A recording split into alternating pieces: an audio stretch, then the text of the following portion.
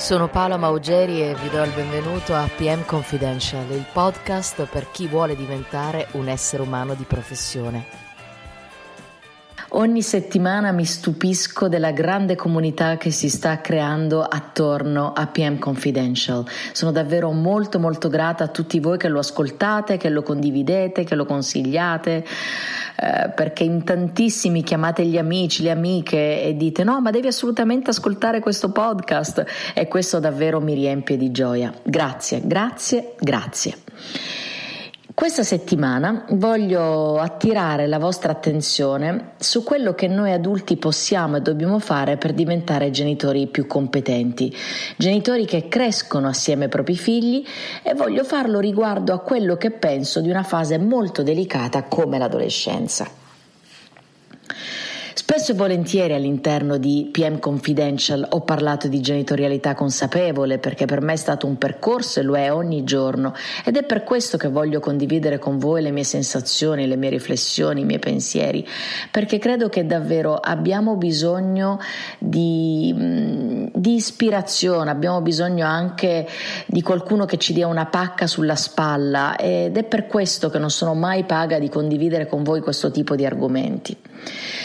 Dunque, dicevo, voglio approfondire una fase molto delicata come l'adolescenza.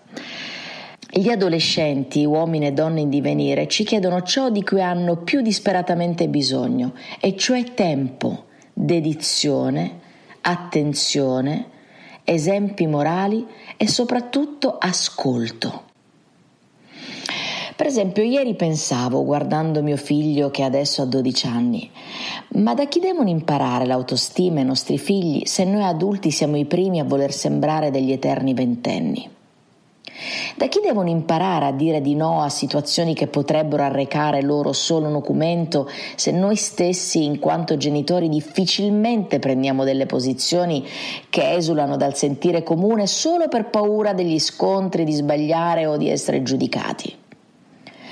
Io noto moltissimo, perché mi piace osservare le persone che mi circondano, anche gli altri genitori, degli amici, dei compagni di Timo, che spesso lasciamo troppo spazio a una sorta di permissivismo sempre più confuso.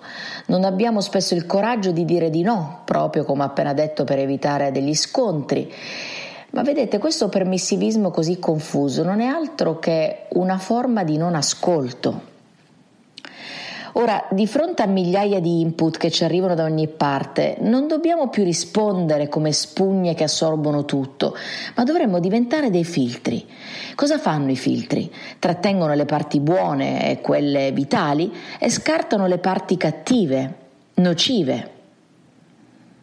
Ma chi lo insegna questo ai nostri figli se non sappiamo farlo noi? Per primi noi dovremmo imparare a diventare dei filtri e non delle spugne, proprio perché siamo sottoposti a centinaia di migliaia di input tutti i giorni, e nel momento in cui noi impariamo a farlo possiamo sicuramente insegnarlo ai nostri figli. Perché ora, genitori in ascolto, voi lo sapete meglio di me, con i nostri figli le parole stanno a zero, ciò che conta è l'esempio. Attenzione però, le parole stanno a zero quando vogliamo fare quelle super paternali dove spieghiamo loro come va il mondo, ma non stanno a zero quando esprimiamo loro il nostro amore, quando facciamo capire loro quanto siano importanti e quanto siamo fortunati ad essere i loro genitori. Allora, l'altro giorno, chiacchierando con una compagnetta di Timo un po' più grande di lui, è venuta fuori questa frase: noi adolescenti abbiamo bisogno di essere visti, ascoltati e conosciuti.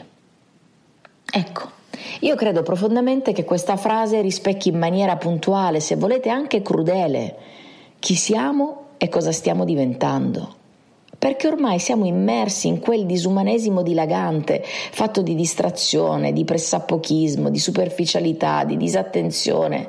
Ma questo mondo lo abbiamo creato noi adulti, non i nostri figli. A volte mi chiedo, ma perché siamo diventati adulti dotati di scarso autocontrollo, rassegnati, passivi? I nostri figli sono il nostro specchio, come mi piace dire. ci educano. Ed è per questo che dobbiamo metterci in ascolto in questo mondo pieno di stimoli, di rumori, di suoni, di immagini, dove i nostri figli crescono in maniera sempre più spaesata. Non possiamo delegare a qualcun altro la crescita dei nostri figli, soprattutto non possiamo delegare a nessun altro la crescita emozionale dei nostri figli. Ma una crescita emozionale richiede attenzione, empatia ed un vero ascolto, l'ascolto empatico. Ecco, quali sono le caratteristiche dell'ascolto empatico? E io davvero lo posso testimoniare in prima persona perché ogni volta me ne rendo conto.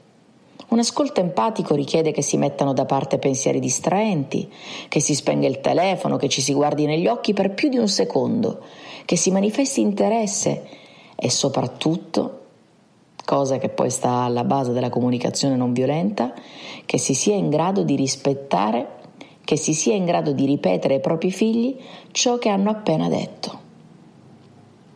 Io sono convinta che il mondo abbia sempre più bisogno di genitori coraggiosi e proattivi, che abbiano il coraggio di confrontarsi con i loro figli, che si mettano nei loro panni, che non si interessino solo alle loro performance scolastiche e sportive. Ma è possibile che l'unica cosa che sappiamo chiedere loro quando andiamo a prenderli a scuola è: com'è andata oggi? Tutto bene? Perché non proviamo una volta a chiedere: come stai? Come ti senti? C'è qualcosa che ti pesa sul cuore? Te la senti di parlare? E poi aggiungere: io ti ascolterò ogni volta che vorrai, e non per giudicarti, ma per aiutarti a trovare dentro di te le risposte.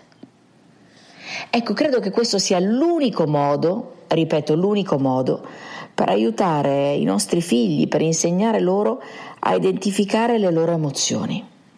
Questi nostri ragazzi hanno bisogno di comprendere la differenza tra sentimenti e azioni.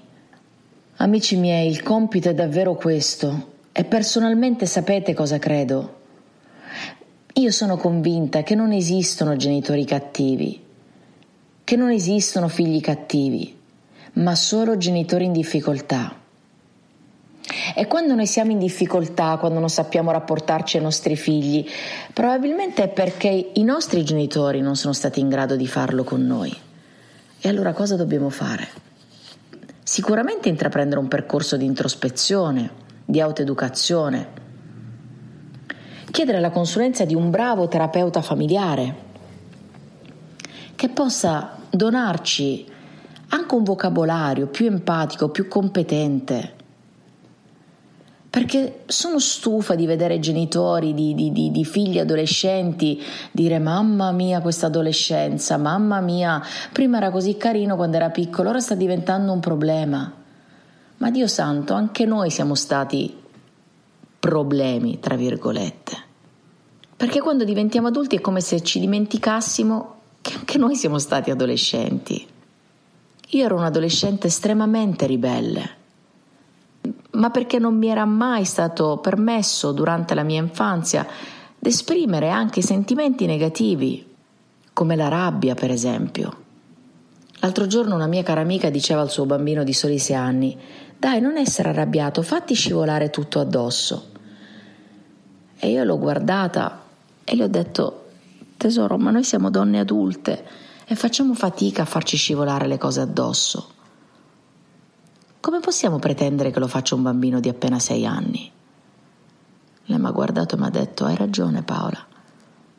Ma lungi da me voler insegnare qualcosa, io sono in cammino tutti i giorni, lo sapete che lo dico spesso anche all'interno dei podcast, una delle mie frasi preferite è vivere da eterni studenti. Però davvero non pretendiamo dai nostri figli cose che non abbiamo raggiunto neanche noi.